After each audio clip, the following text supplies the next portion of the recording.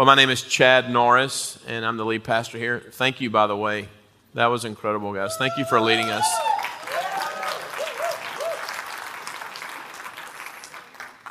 That was awesome.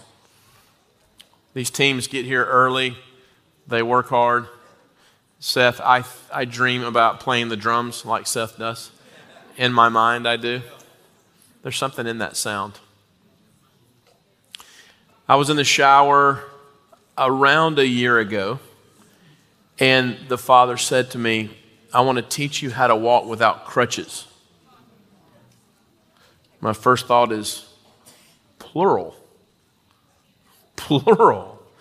I've got more than one crutch. There are sometimes I am bold to talk to God, and sometimes I don't want to ask Him what He means. Now, a year later or so, I realized that the two crutches He wanted me to learn to live without were a need of approval and appetite. When Jesus went into the desert and Satan tempted Him, there's three areas Jesus was tempted in. His any need for ambition, any need for approval, and His appetite.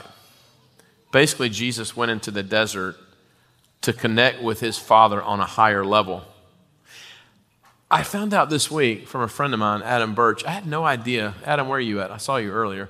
I had no idea that in Israel, vineyards can be on the side of a hill and they will choose not to take rocks because in order for the vines to grow, they need a little pressure. And so looking at this a year later, realizing that's why you had me preach a series on grit. That's why you had me teach a series on nevertheless. And that's why you had me start really the merge between two churches with the idea of healing the orphan spirit, which is why we have a table up front here that came from a tree on this property because we're all invited into intimacy with the Father. We're all in His family. And I didn't know it at the time.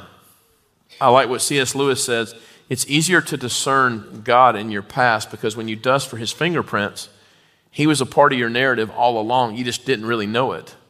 I thought I was just giving a series called Grit. I thought I was just doing a series called Nevertheless. Really, the Nevertheless series lasted about 4 years, to be honest. It was Fear of the Lord. It's surrender. And the whole thing started off when Wendy and I said yes to this job. I started off just really talking about the approval and the love of the Father. But it's only been in the past couple of weeks where I've gone, wait a minute. You were giving me a tool all along to help people walk in friendship with God. I want you to write these three things down. This is three things I've learned as a lead pastor in 7 years of what people do that keeps them from friendship with God. Number one, they choose shame. Number two, they choose control. Now, I know none of you do. I'm just saying the people that I have pastored and the person that I stare in the mirror at, those two things really can get at you. Number three, you choose comfort. 3 roadblocks to walking in friendship with God: shame, control, and comfort. Yesterday in a conversation with my wife over something that I wanted to talk about, while I'm talking to my wife, I realized that I'm doing the opposite of the sermon I'm about to preach for the next 15 minutes. What are you supposed to do with that when God names you lead pastor and in a conversation with your spouse, you're choosing all 3 at the same time? Here's what's funny about the prophetic.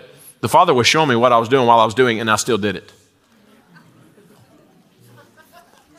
Well, I think God speaks to me so much in the shower because it's hard to hide in the shower. If you shower with clothes on, you probably need a therapist. You came into the world with no clothes on, and it was kind of messy. When you shower, it's because you stink and you don't wear clothes. But yet somehow we start connecting with God or each other. We cover ourselves emotionally. I'm not going to let you see me. I'm not going to let God see me. And I start off with the old choose the shame. It started way back in the garden. What does God say to Adam when He goes looking for him? Adam, where are you at? What's going on? Where are you? Me realizing that God loves me when I'm at my worst is really helping me right now. It's deeply impacting me. Because any of us in here are wired to believe God likes you when you're at your best.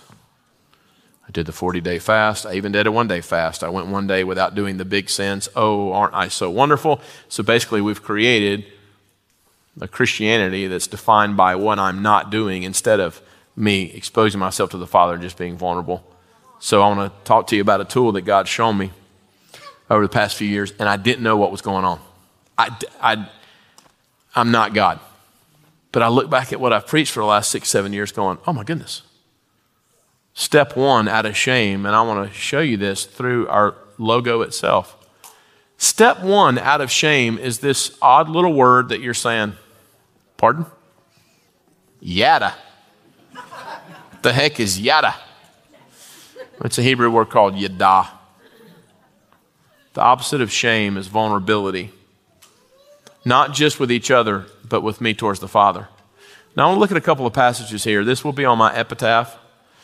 If I have an epitaph one day, I don't know how I'm going to choose to check out of here, but Jeremiah 9:23 and 24.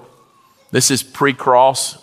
This is what the Lord says, let not the wise boast of their wisdom or the strong boast of their strength or the rich boast of their riches, but let him who boast boast about this, that they have the understanding to know me. That word knows, yada. You say, what does that mean? In the English sense, to know something is to know that I'm looking at Todd Rudisill, to know that that's a basket, to know that that's carpet. That's not what this word means. In Genesis 4:1, it says, Adam yadad Eve, and they conceived. It's the highest form of intimacy between two people. And it's the type of intimacy where I know and I'm known. I'm known and I know. Pre-cross, Holy Spirit in his word is given a foreshadowing of actually what Calvary is all about. Calvary was never an invitation for you to do better. Calvary was an invitation for you to have an intimate relationship with the Most High God. That's it. I can show it to you in Colossians 1:21 and 22. This is a great definition of the gospel. Chad Norris was once alienated, hostile in mind, performing in evil deeds, but now at Calvary, I'm now presented before the Father, holy, blameless, and beyond reproach. And listen, I'm just asking you to listen to me for a second. 95% of you don't deeply believe that. What happens is we become unbelieving believers. So in Mark 9, when Jesus comes onto the scene, there's a little boy being thrown into the fire by the demonic realm.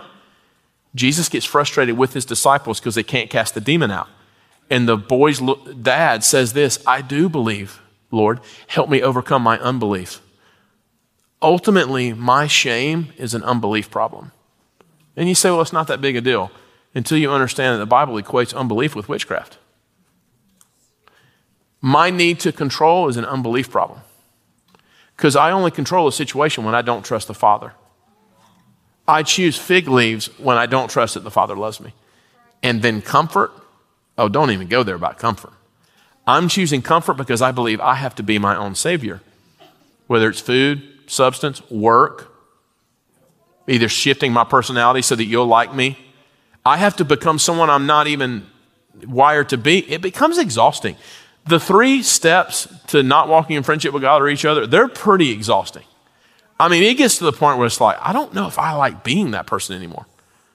And the Father says, I never wanted you to be that person.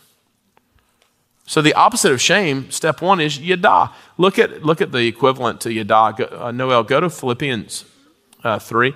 It's a Greek word called gnosko. You say, well, what does that matter?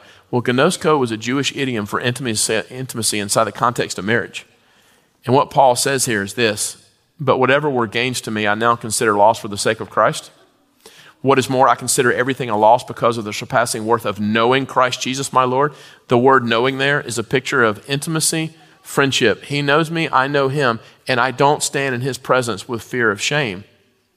You know, righteousness, in essence, all it is I stand right now because of Calvary and my acceptance of the blood of Jesus. I stand in the presence of the Father, free of shame. But what I do, I'm like that little boy's dad. I do believe, help me overcome my unbelief, and I slide in and out of belief and unbelief pretty much all the time, and you do too, on 3 major areas in your life. The shame area, the need to control, and the need to choose comfort. You can't do better to get out of that. I'm sorry. You can't. You're dust to dust. You don't just need a Savior to get you into heaven. You need a Savior about 24 hours a day. So on the logo here, if you look at the second step on our logo, I never saw it coming, but there's 3 quadrants in our logo. Yada, acceptance, choosing the Father's love, accepting my own acceptance. He loves me. He likes me. This is my beloved boy in whom I'm well pleased. The second step to get out of your need to control is surrender. That was a 5-year series I basically preached here. I never saw it. You say, what do you mean? Well, go to this Gethsemane passage in Luke. Look at what Jesus says in Gethsemane. I love this. Father, if you're willing, remove this cup from me. Nevertheless, not my will, but your will be done. I've noticed that there's something about the Lord's life in the Gospels. He received love from the Father, and then he surrendered his own life. Not one time. You see, in the West, we think of salvation as the one moment where you ask Jesus Christ to come into your life. Paul says, as you've received grace, continue to walk in it. Look at this passage in Philippians 2, because Jesus did this all the time. Matter of fact, these 3 steps I'm going to give you today, if you do them every day, I promise you, over a period of time, you'll be in a higher level of friendship with God. This is what Jesus did, who being in the very nature of God did not consider equality with God something to be used to his own advantage. Rather, he made himself nothing by taking the very nature of a servant, being made in human likeness. Step 1 is I received love from the Father. Remember when this happened for Jesus? Audible voice, this is my beloved baby boy in whom I'm well pleased. Next passage, what happens? He goes to the desert. You receive love. You empty yourself before the Father, and you say, everything I have is yours. And that one's tough, because Janet Jackson is not the only one that struggles with control. And you know what I'm talking about, 1980s and 90s music lovers. People say a lot of times, well, men struggle with issues and women struggle with control. No, if you're a human being, you're breathing, you got a tongue in your mouth, you're alive. You struggle with control, I promise. Now, you may struggle with it on a high level or a low level, but I promise you it's going to be a temptation for you to be your own God, specifically those of you that have grown up in church your whole life. It's almost easier for an addict to receive grace from God than it is for someone who's a lead pastor, because somewhere along the way, we just expect that we're just supposed to be a person that doesn't need Jesus. Says who? So Brandon gets on stage last week and says, my name's Brandon and I'm an addict. I hate to be the bearer of bad news. I promise you are struggling with addiction in something in your life.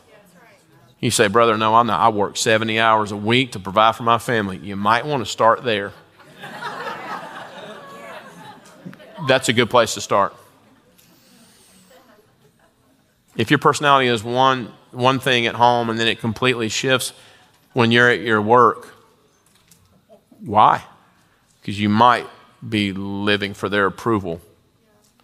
You're addicted to something, and someone who says they're not, they're deceived.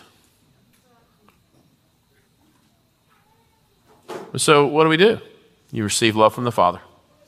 You relinquish control of any outcomes, and you say, Father, listen, my life is yours. You actually start to breathe easier that way. Not going to lie, some of the 7-year plan over your life stuff, it's not even biblical, because it's not related to the manna narrative in the wilderness, and it's not the Lord's Prayer. Because anytime I try to live tomorrow while I'm in today, you're already out of a kingdom mindset.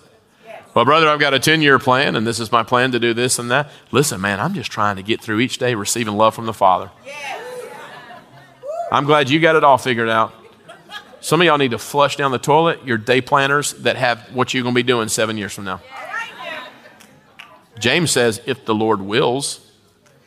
I love what our tour guide said, Israel. I'd ask him a question about, like, hey, where are we starting off tomorrow? He would say, well, if the Lord wills, we'll this and that. My kids hate it when I do this. Dad, where are we going to go for dinner tonight? I don't know. Whatever the Lord says. It's like, no, don't say it. Third step to walk in wholeness after you're receiving love from the Father, after you're asking God to help you with your obsession with control, is number 3, choose grit. Now, this one's a fun one. This is why I go on hikes. People say, you must be an outdoorsman. Nope, I'm not. My idea of being outdoorsy is what I did yesterday, sitting in my backyard smoking a beef rib for 9 hours. So why am I hiking these hikes? Why am I going to go on a 16-mile hike this coming Friday? Because I'm learning that when I choose discomfort, it draws me towards God. You know that you are moving in and out of connection with the Father and each other at all times, and somehow in the Western theology, we think it's a one and done thing. No, Paul says, I'm saved and I'm being saved. He says, work out your salvation with fear and trembling. The truth is, some of you in here, you may have raised the dead before, but now you find yourself struggling with unbelief in a certain area in your life. Welcome to being a human being. Why is there more grace in Alcoholics Anonymous class than there is in the church house? Because you feel like you got to clean yourself up. You better smile. You better, hey, I got to work. I got to make sure I'm worshiping. Some of you this morning, if you're not in a place you should worship, you'd be better off just sitting down against the wall and saying, Father, I just need you right now. There's a level of vulnerability I see with addicts that I don't see in the church. This morning, we had a men's gathering. How many people were there? I'm bad with numbers. 40.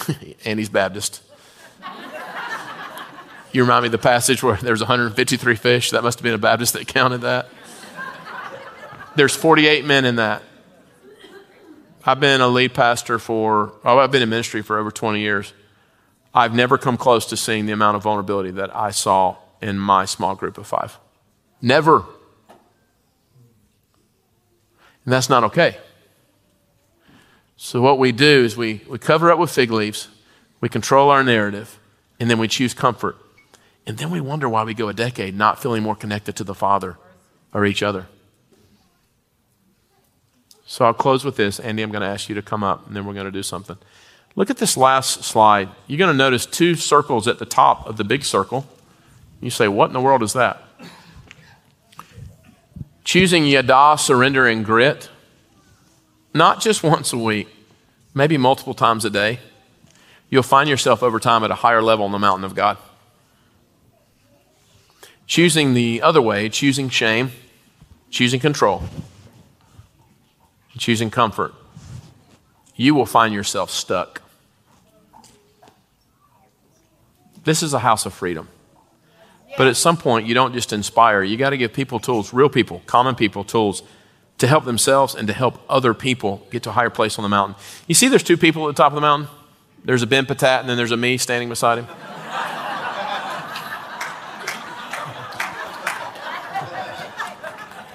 That wasn't that funny.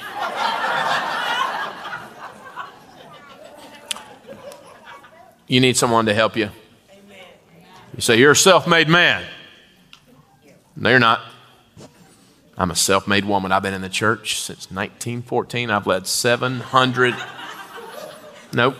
Jesus sent them out in 2s. There's always a stronger party in the covenant. A picture of spiritual authority is you need another wounded healer, another broken Sherpa who just has something to offer you that you need at the time.